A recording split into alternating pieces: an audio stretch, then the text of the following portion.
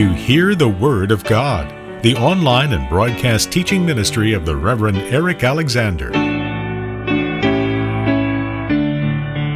You will notice if you just turn over to the next chapter, chapter 48, how Isaiah refers back to the Exodus when he is speaking about the deliverance of his people from Babylon. Verse 20 of chapter 48. Leave Babylon, flee from the Babylonians. Announce this with shouts of joy and proclaim it. Send it out to the ends of the earth. Say, the Lord has redeemed his servant Jacob. Now here's the parallel with the first Exodus. They did not thirst when he led them through the deserts. He made water flow for them from the rock. He split the rock and water gushed out. So he is saying here again, just as God faithfully provided for his people in the first Exodus, he is going to do so in the second. But of course, as I said a moment ago, just as God is delivering his people from Babylon, so he is going to inflict judgment on this godless, unrighteous, and merciless nation of Babylon. You see, there must have been a problem to the people of Judah when the Babylonians came in such vast numbers upon them.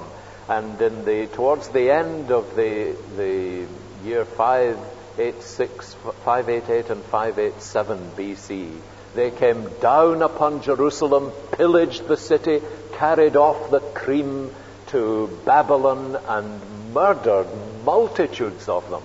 And it must have been a great problem to the people of Judah.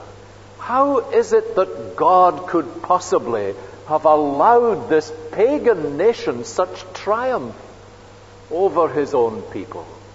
And how is it that they could have behaved so unrighteously and sinfully and appeared to get off scot-free? Well, of course, they had not done so. God was waiting his own time to bring his judgment upon this people. What actually happened was not so much that they gained a victory, but in chapter 47, halfway through verse 6, I gave them into your hand, and then you showed them no mercy. Now what God is doing is chastising his people. He says in chapter 47 verse 6 at the beginning, I was angry with my people. You need to realize that that is an element in the way God deals with his people. Have you ever noticed this in Scripture? God is not just angry with the ungodly and the pagan nation. God is frequently said to be displeased with his own people, and he brings them under his chastening hand. And that is the reason that the people of Judah were driven into Babylon. But what chapter 47 is really telling us is that sin will never ultimately triumph. And that's the great message that we need to grasp. Isaiah brings from God in chapter 47 a notice of judgment upon Babylon. Verse 4 of chapter 47, our Redeemer, the Lord Almighty is his name, is the Holy One of Israel. And God is now going to display how his holiness and righteousness is preserved even in the midst of this situation of the people of God delivered into the hands of the Babylonians. Now Babylon is addressed at the beginning of chapter 47 in the language of a female. It's a way that frequently still in our literature we would address a country or sometimes a city. When we talk in the song that people sing about Britannia, we are using a female form. And when you speak often about cities, for example, Greta and I were in Venice after a conference I was at a year or so ago, and I was interested to see in the brochure in the hotel that Venice was called the Queen of the Adriatic. It's slightly smelly queen, but it was the Queen of the Adriatic. And here, Babylon is addressed in that form, do you notice, as a daughter and as a queen. Go down, sit in the dust, virgin daughter of Babylon. You get the same reference in verse 5, coupled with this reference to a queen. Sit in silence, go into darkness, daughter of the Babylonians. No more will you be called the Queen of Kingdoms.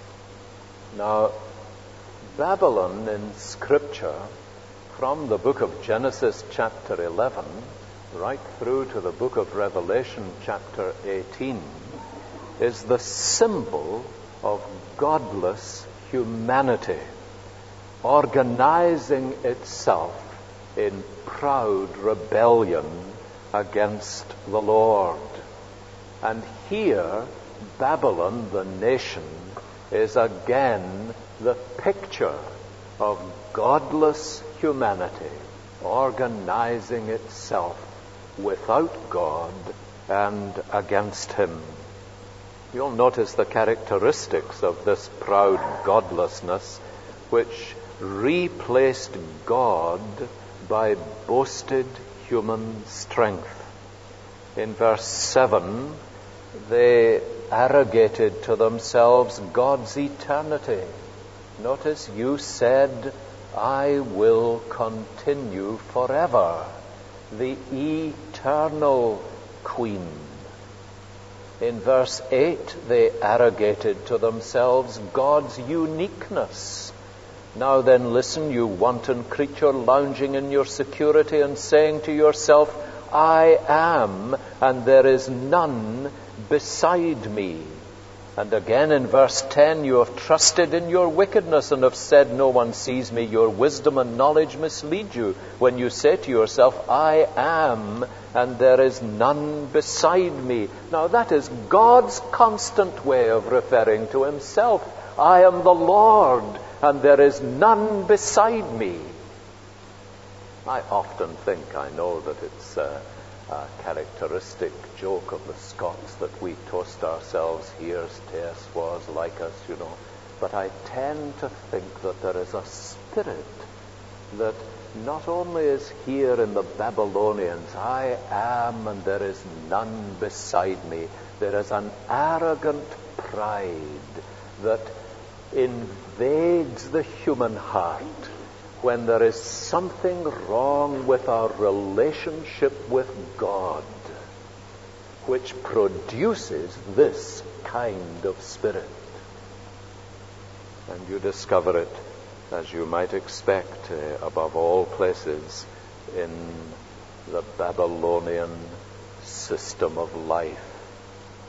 Very interesting that in the book of Revelation, clearly John recognizes in the Roman Empire and in all its proud self-boasting the picture of Babylon. And the Roman Empire is described as Babylon frequently in Revelation. Well, now, Babylon is not only a place, Babylon is a spirit. And the really serious thing about what happened to the people of God when they were in exile in Babylon is that Babylon got into many of them.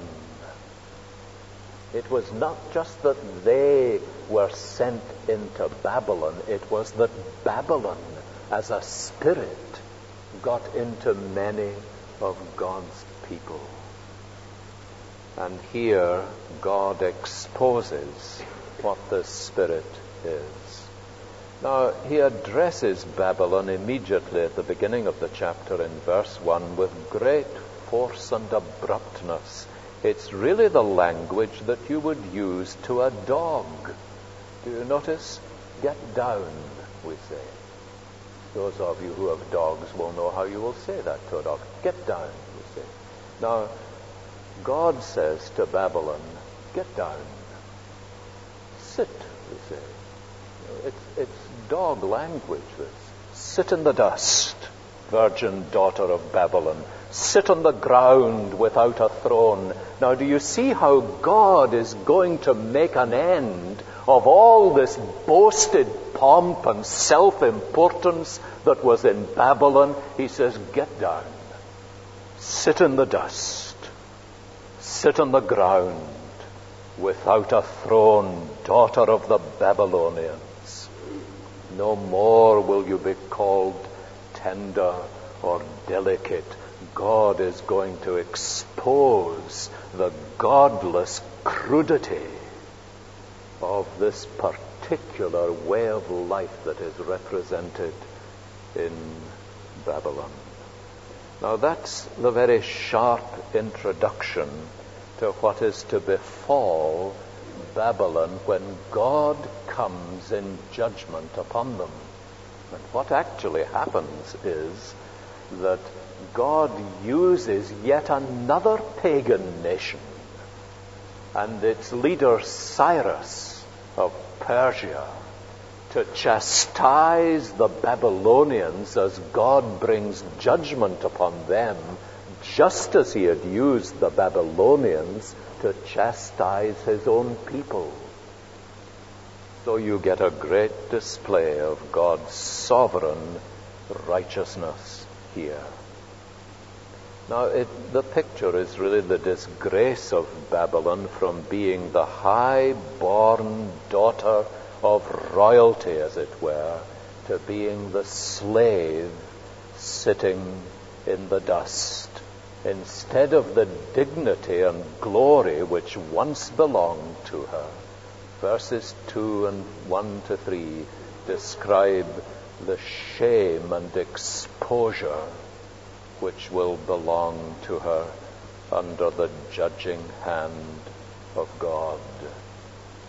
Sit on the ground without a throne, daughter of the Babylonians. Now this whole chapter is an account really of how God brings about the payment of sin's wages to a nation like Babylon. And it's a very solemn chapter in many ways. In so many ways it's a chapter full of a great spirit of darkness, but it gives way towards the end to something quite different.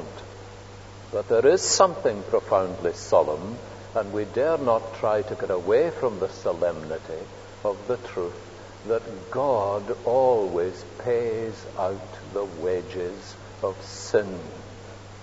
Of course, he's going to lead us in these coming chapters from 49 onwards to see how in the mystery of his grace he paid out the wages of sin into the person of his only Son, the servant of Jehovah, who bore our iniquity and carried our sorrows.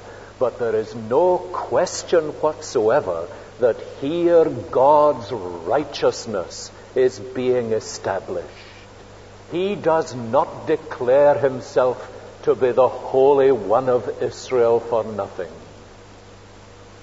And Babylon's fate is an example of how God takes all the proud inflation and pretensions of sin and brings them down into the dust. So in the very first place, it is the humiliation of godless pride that Isaiah is proclaiming in verses 1 to 3 at the beginning. Take millstones, verse 2, and grind flour. Take off your veil, lift up your skirts, bare your legs, wade through the streams. You see, this is this glorious queen who boasted of her majesty and glory and dignity and power. And now she is humiliated utterly by the God who brings down the high things that exalt themselves against him. And that's what this picture is of. Secondly, it is a picture of a holy God taking vengeance against evil. Now, if that seems offensive to you, let me point you to the second half of verse 3. I will take vengeance. I will spare no one. Now, one of the things that these next 6 verses from verse 3b onwards tell us is that God's vengeance is awesome and sure and inescapable. And you need to grasp this if we are to grasp a true picture of the God of the Bible. The reason that we are not to indulge in vengeance. Remember in Romans 12:19, Paul tells us that God has said, vengeance is mine, I will repay, saith the Lord. And we are not therefore to take vengeance on other people. It is not our business to repay people for what they have done. That we leave absolutely to God. And the reason we may leave it with God is that God is a God of vengeance. He is a God whose righteousness is such that no one flouts his law with impunity. Now notice how he clarifies that in verse 3. I will take vengeance, he says at the end of the verse. I will spare no one. Now if you look on to verse 6, I was angry with my people and desecrated my inheritance. I gave them into your hands, and you showed them no mercy. Even on the aged you laid a very heavy yoke. Now that's one of the marks, you see, of a cruel, godless society. And here were the Babylonians with absolutely no mercy, even for the aged. And God says, I will take vengeance. I will spare no one. You showed no mercy. I will show no mercy. The very things they prided themselves would never happen, God says, will. Now notice how he works this out, verse 8. Now then, listen, you wanton creatures lounging in your security, and saying to yourself, I am, and there is none beside me. Now, this is the characteristic of the godless nation of Babylon, that they trusted in their own resources. They looked to the future with confidence. They said the things that are happening around us will never happen to us. They trusted in a false security.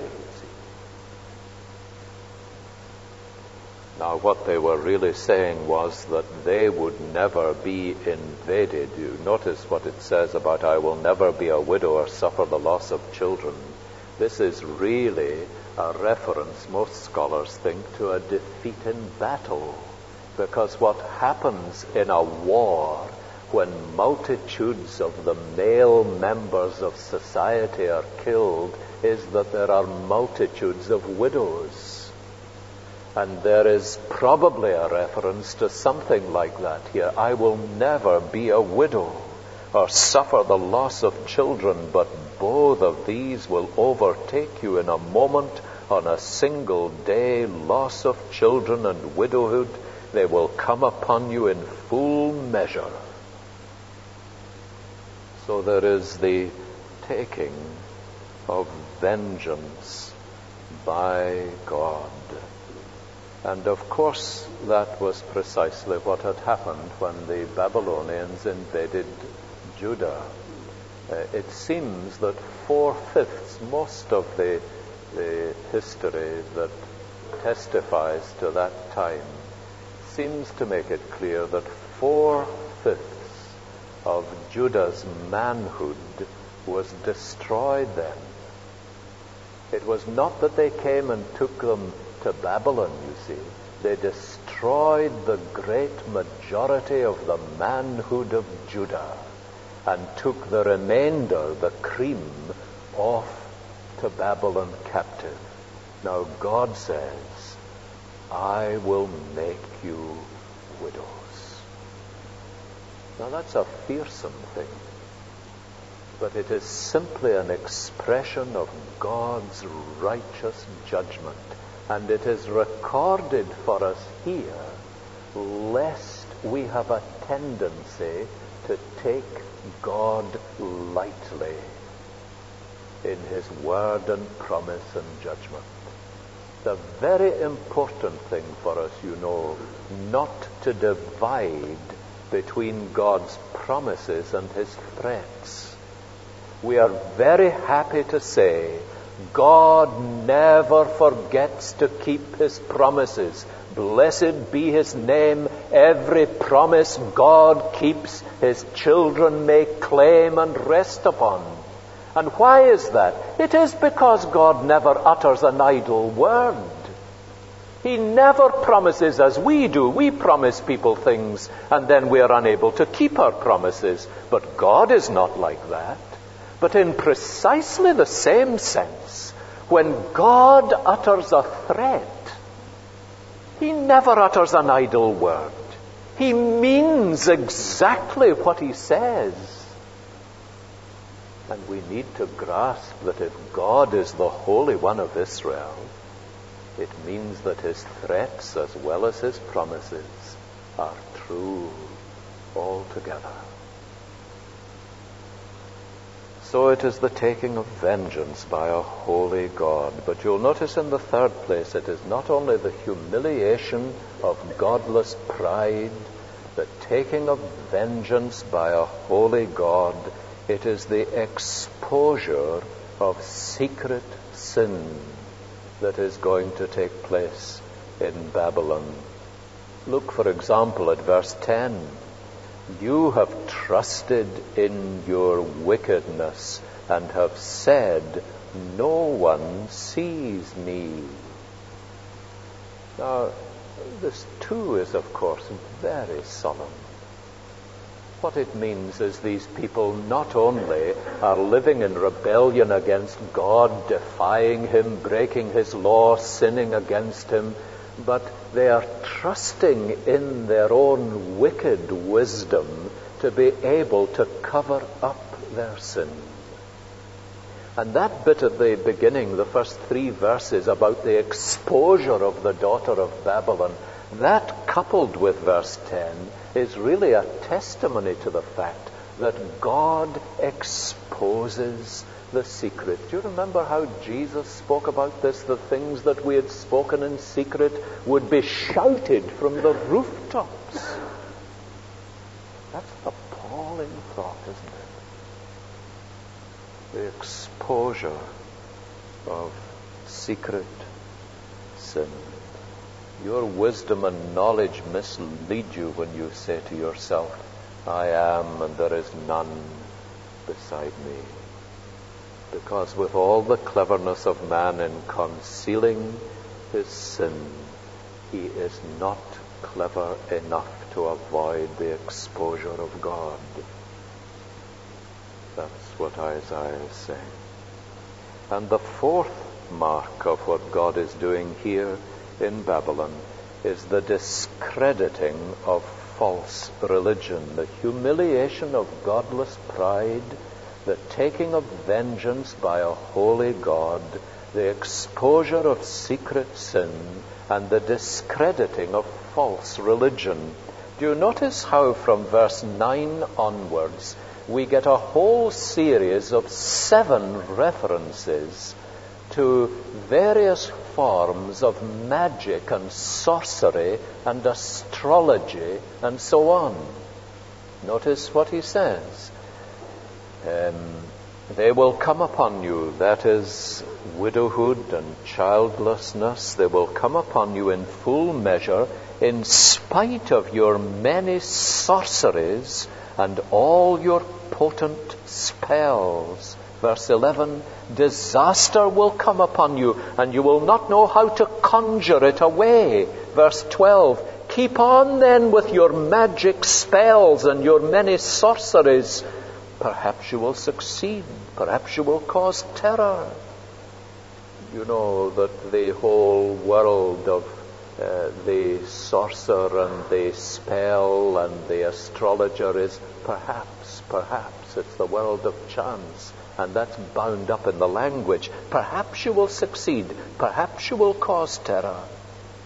All the counsel, verse 13, you have received has only worn you out.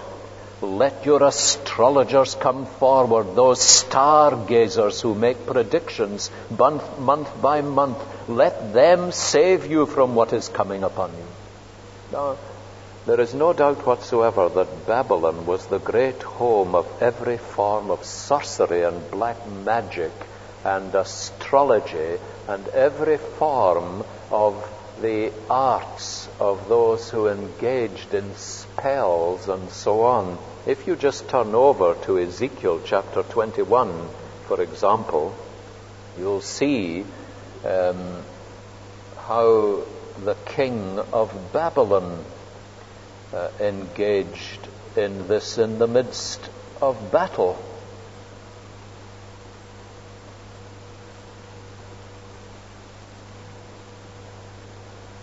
Verse 21, for the king of Babylon, that's Ezekiel 21:21, the king of Babylon will stop at the fork in the road at the junction of the two roads to seek an omen. He will cast lots with arrows. He will consult his idols. He will examine the liver. Into his right hand will come the lot for Jerusalem, where he is to set up battering rams to give the command to slaughter, to sound the battle cry, and so on. Verse 23, it will seem like a false omen to those who have sworn allegiance to him, and God is going to confuse them in that very area. Now, it's a very significant thing, I think, that this world of sorcerers, spells, conjuring incantations, astrology, and stargazers is a world that is part of this godless, God-defying society. Notice how God pours scorn upon them because they are a grand delusion.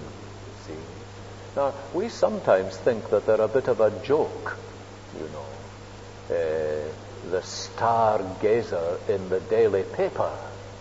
But actually in Scripture, they're not a joke for this reason. They are not a joke because they're a substitute for trusting God. That's why they're not a joke. They are an alternative religion. And the reason that multitudes of people rush to the horoscope in the morning on the paper is that they have no other hope of confidence outside of themselves than that. And this is a substitute for trusting God. And the ludicrousness of doing it is that they cannot save. Verse 13, he taunts them at the end, let them save you from what is coming upon you. Verse 14, surely they're like stubble. The fire will burn them up. They cannot even save themselves from the power of the flame. Here are no coals to warm anyone. Here is no fire to sit by. That is all they can do for you, those you have labored with and trafficked with since childhood. Each of them goes on in his error. There is not one that can save you. And you see twice over, for example, in verses 12 and 15, the utter tragedy that they had brought their children up to traffic in that kind of thing is highlighted. This is how they had taught their children. Now, what a transformation there is when you come to see Daniel and his friends in Babylon. Do you remember? And from the very earliest days in that pagan nation, they sensed that there was something wrong with the whole shape of life in that place. And they stood for the things of God and for His glory and for His wisdom and the knowledge of God. And calling upon Him was the very essence of their life. Why? Because that's how they had been brought up since childhood. My dear friends, it is a most glorious thing when you see children who from their earliest days have been brought up to see the greatness of God as their Redeemer, as the only one in whom they can place their confidence. But he says, you've trafficked in that since childhood.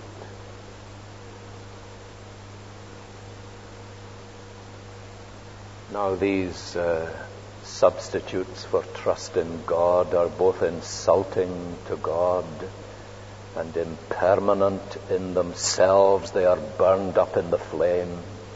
They are incapable of saving anyone from anything. And God warns Babylon against the sheer stupidity that they stand for. And it is the folly of failing to trust the Lord. Now, behind all that solemn, perhaps you might think almost morose picture of God's judgment upon Babylon, there lies another note that is going to come clearer and clearer in the rest of Isaiah, and that is the triumph, the absolute final triumph of God over all His enemies. Here is this great power of Babylon, you see. Now you can imagine that the people of Israel for some time may well have thought, here is a power that even God does not appear to be able to stand against. They have overwhelmed us. They have carried us off into their own land. They are increasingly pressing us with their power and authority and sovereignty. But now God is going to speak to them the language of a master with his dog. Get down. Sit in the dust, he says. Now, what's the lesson of that? Let me tell you what the lesson of that is. The lesson of that is that it is important for us to be more God-conscious than Satan-conscious in all our thinking about the powers of evil. There are two great errors people make in relation to Satan and the powers of darkness. One is to trivialize him and ignore him. And the other is to be obsessed by him so that you scarcely see the greatness and the victory and the glory of God. Well, Babylon is long since in ruins, but the way of life that it represents is still real. And you and I need to recognize that the great warning of Babylon is that there is only one God. There is only one Savior. And He is the God who will keep His word and make an end of every enemy. And therefore, we need to say in the words that we sang at the beginning, pride of man and earthly glory, sword and crown betray his trust. What with care and toil he buildeth, tower and temple fall to dust. But God's power, hour by hour, is my temple and my tower. Let us pray together. Our blessed Lord, we thank you that you are the sovereign Lord over heaven and earth and men and nations. We thank you that you are the utterly righteous, utterly reliable and faithful Savior. And we praise you above all this evening for our Lord Jesus Christ, who not only bore all the weight of your judgment upon sin, but triumphed over all the powers of darkness. Fix our eyes on him, we pray, and grant that our trust in him may grow day by day for the glory of your name. Amen. You're listening to Hear the Word of God with the Reverend Alexander, a minister in the Church of Scotland for over 50 years. To access more Bible teaching from Reverend Alexander, visit hearthewordofgod.org, where your generous contribution will help us sustain and grow this ministry. That's hearthewordofgod.org. You could choose instead to mail a check to this address, 600 Eden Road, Lancaster, Pennsylvania, 17601. Or call 1-800-488-1888. This program is a presentation of the Alliance of Confessing Evangelicals. I'm Mark Daniels. Thank you for listening. Please join us again next time for Eric Alexander and Hear the Word of God.